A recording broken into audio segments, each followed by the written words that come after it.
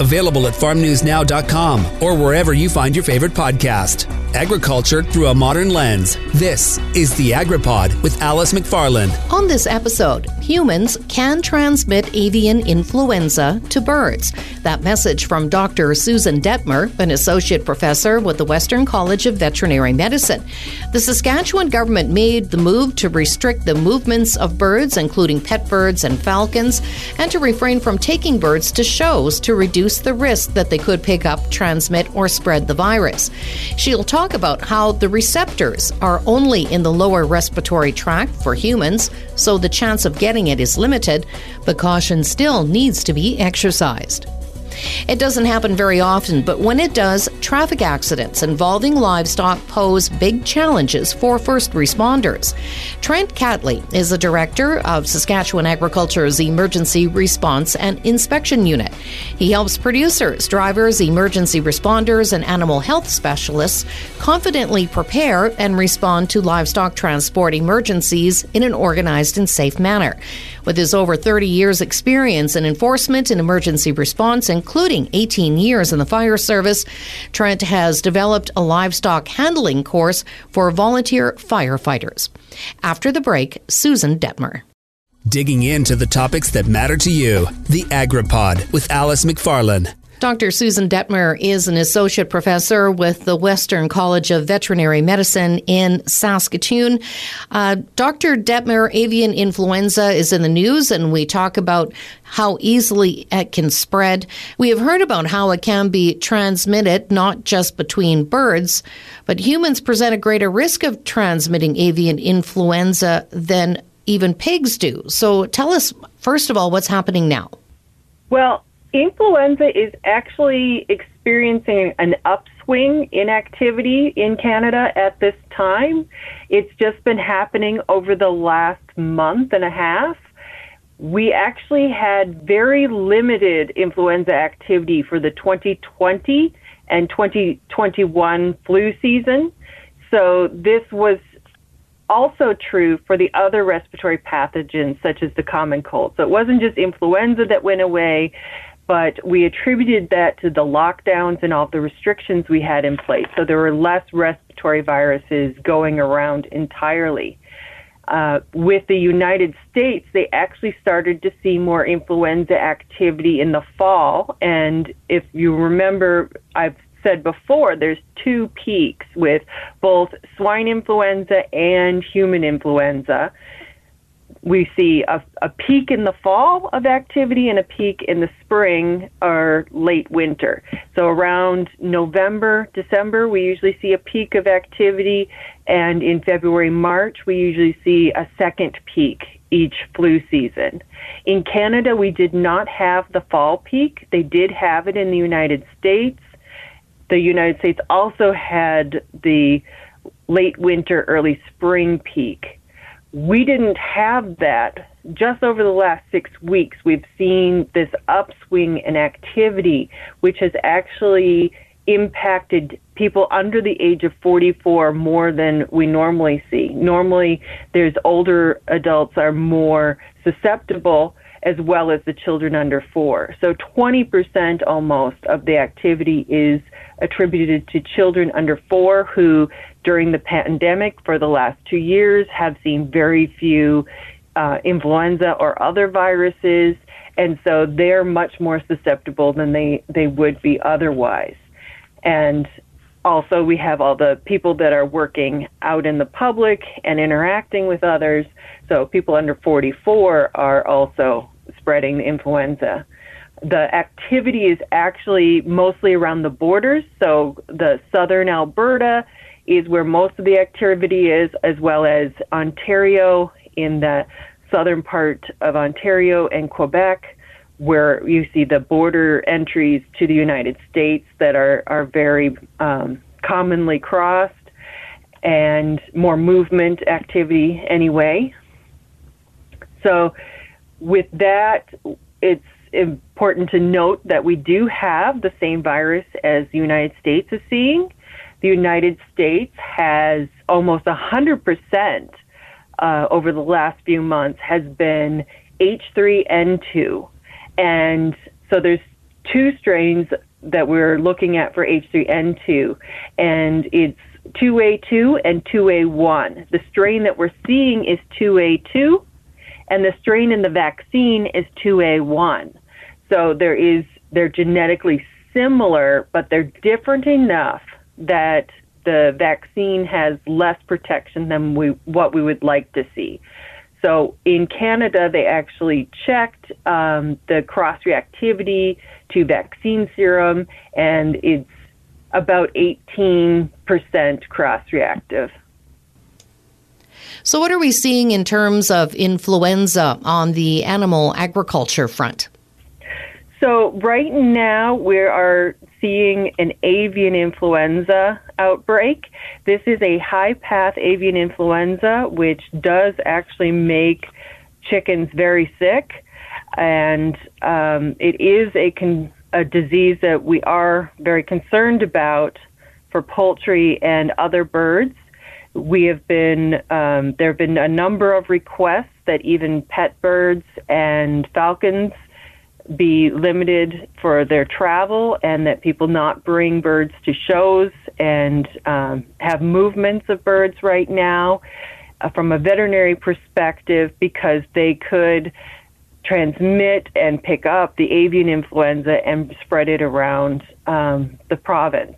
And so we're watching that activity. A lot of people are concerned about pigs. There have been a limited number of cases where avian influenza has gotten into pigs, but we have very good biosecurity measures on hog farms in Canada and the United States. And with those, if we keep those measures up, we know that we don't have to be too concerned, because the way that pigs actually get avian influenza, the receptors are only in the lower respiratory tract, and it's the same case for humans. So the humans that are going on the farms with avian influenza are just as likely as a pig that walked on that farm, which a pig wouldn't, to get influenza. So that is something that is important to note. Both pigs and humans have the receptor for avian influenza, but it is deep inside the lung. So the chance of it getting in there is very limited. They don't have the receptor in their upper respiratory tract. So there's differences between mammalian and avian influenzas.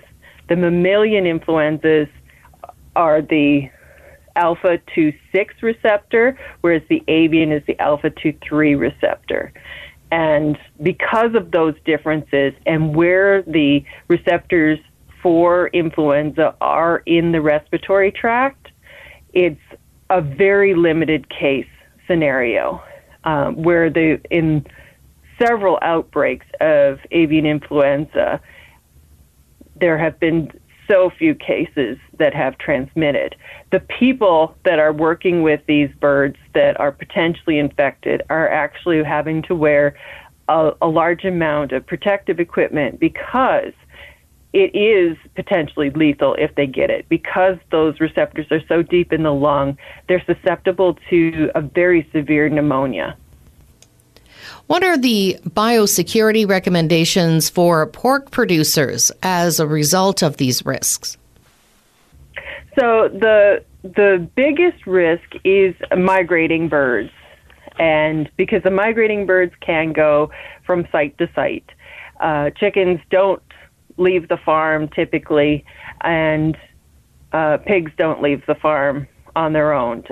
So for biosecurity, for the most part, we have buildings that are secure, that are closed, that have screens on the windows.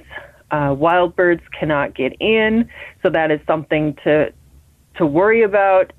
So most of the farmers, if they have a hole where birds are getting in, that's something that they usually will want to find those holes and make sure that they keep out wild birds, so that they can limit the chance of an animal coming in that has it. About 20 years ago, the pigs were defamed as a potential mixing vessel for avian flu to turn it into some virus that would get into humans. And it's important to note that humans and pigs have the same receptors in the same locations throughout the respiratory tract. And pigs do not usually come in contact with birds, but humans do. And so we need to be more concerned about whether or not the humans are protected properly and preventing zoonotic transmission in those cases. Thank you, Susan. Susan Detmer is an associate professor with the Western College of Veterinary Medicine. After the break, Trent Catley shares some insights on dealing with livestock transportation emergencies. Digging into the topics that matter to you. The AgriPod with Alice McFarlane. Trent Catley is the director of Saskatchewan Agriculture's Emergency Response and Inspection Unit. And today we're going to be talking about safe handling of livestock in the event of a transportation emergency. So first of all, Trent, it's not common, but it can pose a serious safety threat for animals and for the people handling them. I have heard, for the pork industry, there's over 300,000 animals shipped each year to market. If you look at the beef cows, there's over 1 million beef cows in Saskatchewan. So just on the assumption that most of those will be having a calf, those calves will have to go to a feedlot or market at some point. So we're talking in excess of 1 million animals will be moved each year on Saskatchewan highways or roads. It'll be either commercial truckers and your larger truck trailer units, right down to the small producer who might only have 1 or 2 animals with his little truck and trailer going down the road. It can occur anytime, any place, because there's recreational activities such as rodeos and that involve livestock. But there will be peak seasons, especially with the livestock and the cattle industry in the fall. When they're weaning calves or pulling them off pastures or shipping them to feedlots, shipping them to markets, that sort of thing. So there will be spikes in that. As far as how often do these emergencies happen, fortunately not very often. Maybe, I would guess you could count on one hand, probably 5 or less each year. And that's part of the reason we need training like this, is because they don't happen very often. So it's not something people think of preparing for or planning for. So first of all, what is the first step following a livestock transportation emergency? Almost all fire departments in Saskatchewan are dispatched by the same 911 center. So the first responders are going to be your fire department. They're there to secure the scene if it's a motor vehicle collision, rollover, fire, that sort of thing. So they're there to secure the scene, stabilize the incident, and to prevent the emergency from continuing.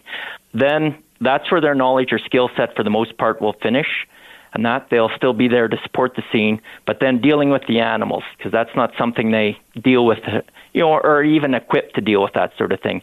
So that's where they're going to have to call in other subject matter experts, and that's where the producers or the different associations, whatever, they can step up, and they'll need to be involved to come to the site to help support the fire department, for responding and dealing with those animals that are involved in the response. So obviously you're going to have a lot of different groups on scene, so coordination, I would imagine, is going to be really important? And just when you have all these different parties working together, and it could be on a major highway like the Trans-Canada Highway, so you have a lot of other traffic going by. So you need to make sure the response is coordinated so that everyone on scene can be safe. Police are going to be on scene dealing with traffic. If it was a serious incident, you might have EMS on scene to deal with, if there's injuries and the people in the accident and that sort of thing. So it all needs to be coordinated so you can have an effective, safe response. You want to make sure that the animals are dealt with in a humane, welfare manner, so timeliness for that, just the timeliness of tying up your resources, your emergency responders on scene. You want to do it in a safe, quick fashion so that they can be put back in service. And, it's roadway could be closed, so it's impeding other people, truck traffic, tourists, that sort of things on the highway. So you also want to consider the timeliness just to get the roads opened up again. Trent Catley is the Director of Emergency Response with the Livestock Branch for the Saskatchewan Ministry of Agriculture. This is the Agriculture News and Review for the week of May 23rd, 2022. A new $19 million project will see the commercialization of new micronutrient fertilizer. Soleos is the fertilizer created from the upcycling of pea, lentil, and oat hulls, co-products from food processing. The project includes the installation of new manufacturing process for the production of Soleos in Rosetown, Saskatchewan, when completed will produce up to 6,500 tons per year of fertilizer and create 25 jobs.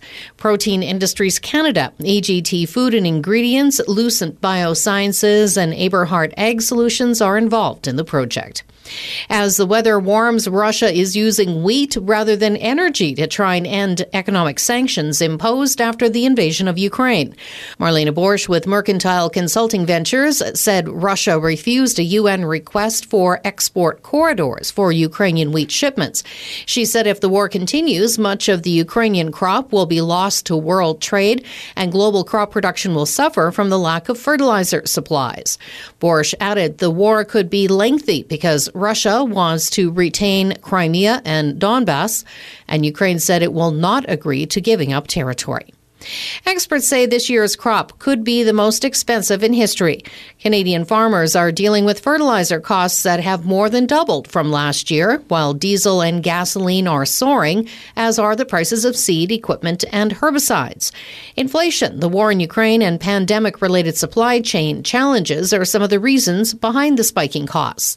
Global prices for crops like wheat, barley, and canola are also skyrocketing. That means farmers still have the chance to make a profit, but the high cost of inputs means they'll need to produce good yields and avoid drought and flooding. Farm Credit Canada is offering some financial support to cattle customers who are certified for sustainability production. Curtis Granger is with FCC. He said the standards revolve around 5 principles, including natural resources, people and community, animal health, food, and innovation. The certification program involves an ongoing audit process with its partners to ensure operations are meeting its sustainability standards. The federal government has announced a new round under its Agricultural Clean Technology Program. One of the projects is with a BC company called Terramera. It is working on a way to provide more consistent and precise measurement of soil carbon. Travis Good is the Chief Technical Officer. He said measurements will also include nitrogen, phosphorus, and potassium. The announcement was made at the Terramera facility in Vancouver. The shortage of infant formula in the U.S. was causing a lot of concern in Canada as well. Most infant formula is made with cow's milk that has been altered to resemble breast milk. Soy-based formulas are also an option for babies who are intolerant or allergic to cow's milk formula or to lactose. U.S. military transports ferried more than 35,000 kilograms of prescription-grade formula into the U.S. from Europe, with more shipments on the way. The shortage was triggered by the shutdown in February of a key plant in Michigan, but international trade experts say the real issue is that the U.S. industry is controlled by only a handful of major players. The Mennonite Disaster Service was able to help a lot of cattle producers through its Hay West program. It provided surplus hay from Ontario to drought-stricken prairie producers last fall and during the winter. Ike Epp is with Disaster Service Saskatchewan. He says 56 producers in Saskatchewan received hay support. He said the problem was bigger than they could address, but those who received hay appreciated the efforts. The total cost of the project was $345,000. If you like what you've heard, you can rate and review wherever you get your podcasts, and make sure to subscribe to AgriPod with Alice McFarland for more weekly episodes. The AgriPod is produced by Colby Heiss with host and CJVR Agriculture Director Alice McFarland, and is a division of the Jim Pattison Broadcast Group. Available wherever you find your favorite podcast and at farmnewsnow.com.